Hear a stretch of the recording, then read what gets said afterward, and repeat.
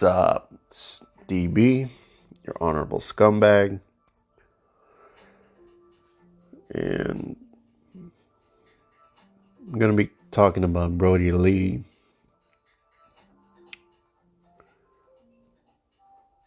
And I wish I was talking about him for different reasons. And it's insane how the world works and how we are connected. The day that the news came out that he had passed, that morning I was actually watching some of his old matches from Chikara and CZW. I finished it with his TNT title match against Cody. That first one, where he just destroyed the poor boy.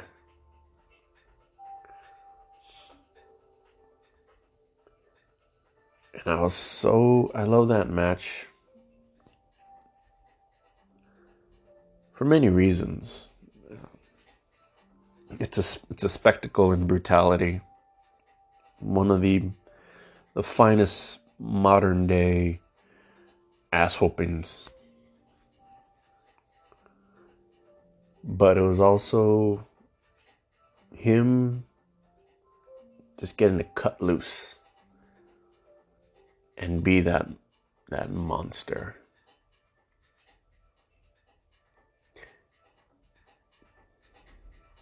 He looks like he was just having just such a great time. But I'll start with his early work. Probably just cover up until he got to FCW, which would then be NXT. And because he started as a backyard wrestler, like the Young Bucks and the Hardy Boys, like CM Punk and even Daniel Bryan, whom I'm still conflicted, since I do prefer calling him Bryan Danielson, but whatevs. And Seth Rollins also, aka Tyler Black. They all started in the backyard. And I recall the old guard's reactions as these new wave wannabes started flooding the market. And not all the steroids on the Lex Express could tighten up their muscles enough to keep these geezers from getting butt hurt.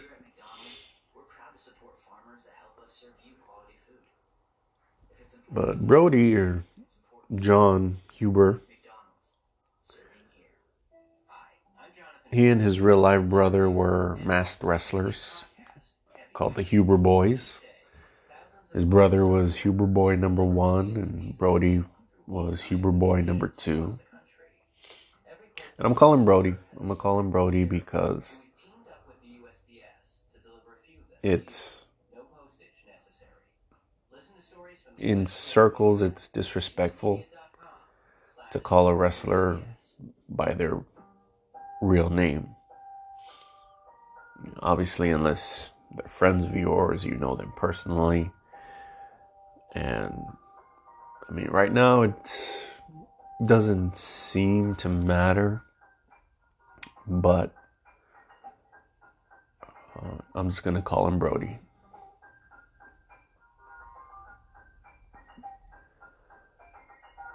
And he finally received formal training in Rochester and some in Schenectady before debuting in Rock City Wrestling in 2003 in Rochester. And he was still Huber Boy number 2. And eventually he dropped the gimmick, lose the mask, and named himself after a Mallrats persona. Which one? Well, I'm sure you can figure it out. But would any of my listeners like a chocolate-covered pretzel? By 2007, he was going by the Right Stuff Brody Lee, which he described as him just going out, having fun, acting like a cruiserweight. I would suggestively describe it as melding Paul London's athleticism with a 6'5" peacock and jackass. But I mean that in the most entertaining way possible. If you see pictures of him as the Right Stuff, jackass kind of comes to mind.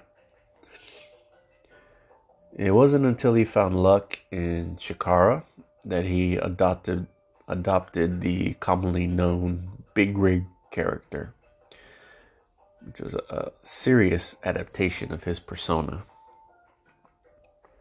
His feud with Claudio Castagnoli led to Chikara's first ever steel cage match in 2008. And if you're a member of IWTV, Independent Wrestling TV's streaming service, you can go back and find all these matches in their Chikara library. And some from CZW. I think now that they have Jersey All Pro, those will be popping up. Which Jersey All Pro is one of the best indie federations ever.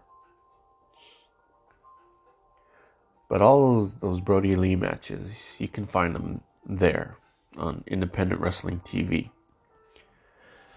And in Chikara, he would form the Roughnecks with Eddie Kingston and Grizzly Redwood. And Eddie Kingston would actually be his final opponent in Chikara. Chikara.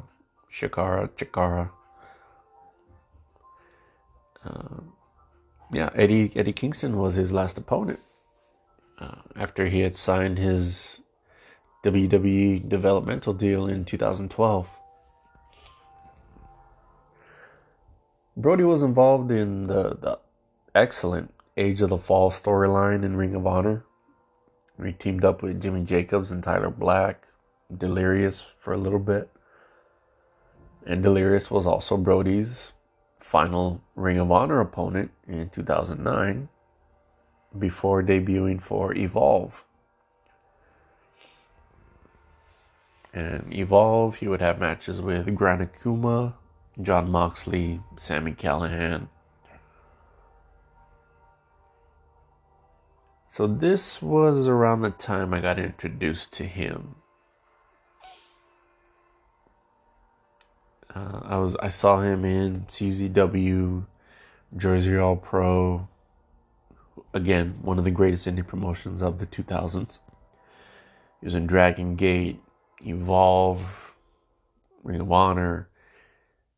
And man, I saw him and I was hooked. He was a brute, but he was a high flyer. And instantly, my hippocampus flooded my mind with comparisons to Bruiser Brody, The Missing Link, two guys that had a big influence on my love for the art of pro wrestling and the art of being a monster in pro wrestling. But on top of that, he was launching his body around like hammer-fisted lightning made of beef. Because he was a killer. He had many bloody battles. Necro Butcher. In CZW, he fought Moxley. They had wars. And he even had a damn good hardcore match against Greg Excellent with no weapon left unspent. He was a special kind of monster. He had this aura about him. I was a fan. So I believed he could go to other places and be successful, but even beyond that, excuse me, there was an unspoken assertion of respect in his work. He took risks, but he was never careless. He protected the people he worked with. And if there is any doubt in what type of man he was, this gargantuan outpouring of love that this man has received, I mean, that says it all. Whether it's online or around infrequent associates, you can pretend to be anyone you want. Tell them whatever you want. Tell them you're a good person. Tell them you're a scumbag. Tell them whatever you want. Your actions will always reveal who you really are. And that is what the people will remember. They will never remember what you said you were going to do someday. How you were going to quit that habit someday. People will remember who you were by what you did. Did you make people laugh? Were you responsible? Were you a professional who could take criticism and receive it without taking it personally?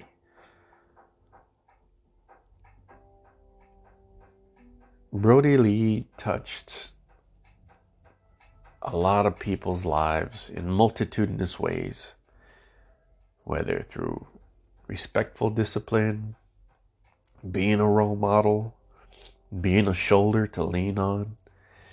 He touched people's lives by being a good person, by being a decent human being.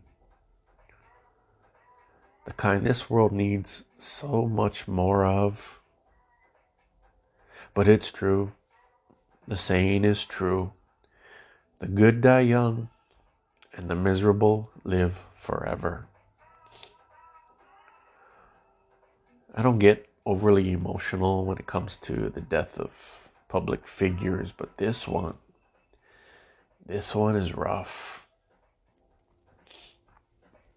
And we develop this parasocial relationship with celebrities or with just people that we admire, that we see on TV or in movies.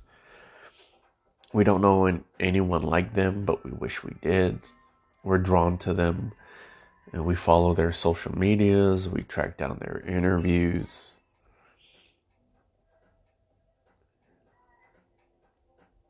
But I'm thankful that Brody Lee was universally beloved. Good people do exist. And if we can take anything from him, especially as wrestling fans, who are some of my least favorite people, or favorite types of people, it's not enough to be a good person. We need to practice it. Practice being a good person. Practice being respectful. Practice exercising a code of honor.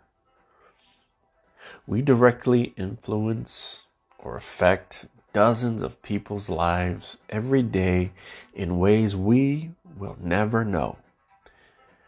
The people you see in the supermarket, the other cars in traffic, you are influencing their mood and behavior just by being there.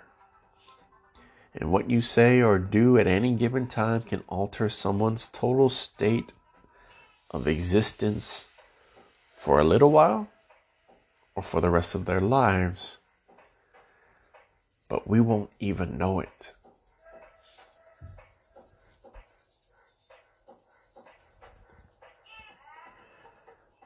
So I want to thank you all for listening to me, giving me a chance.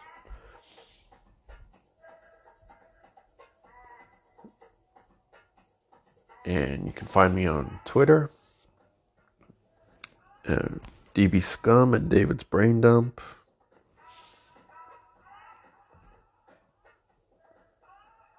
So please, let's just be there for one another. And if you're interested, there are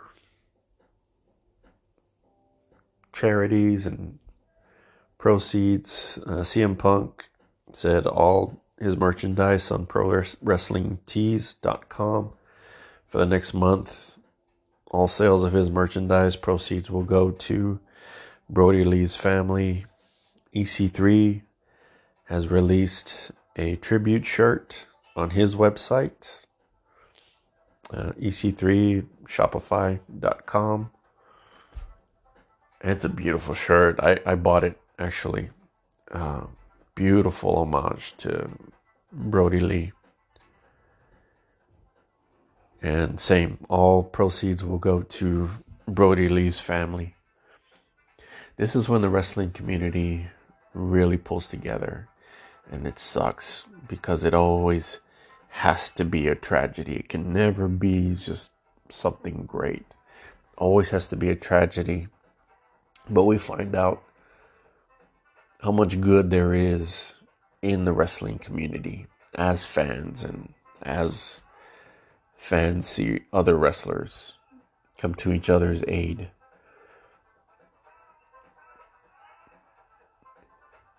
I just wish it was for better reasons. I'm DB, your honorable scumbag. I appreciate you.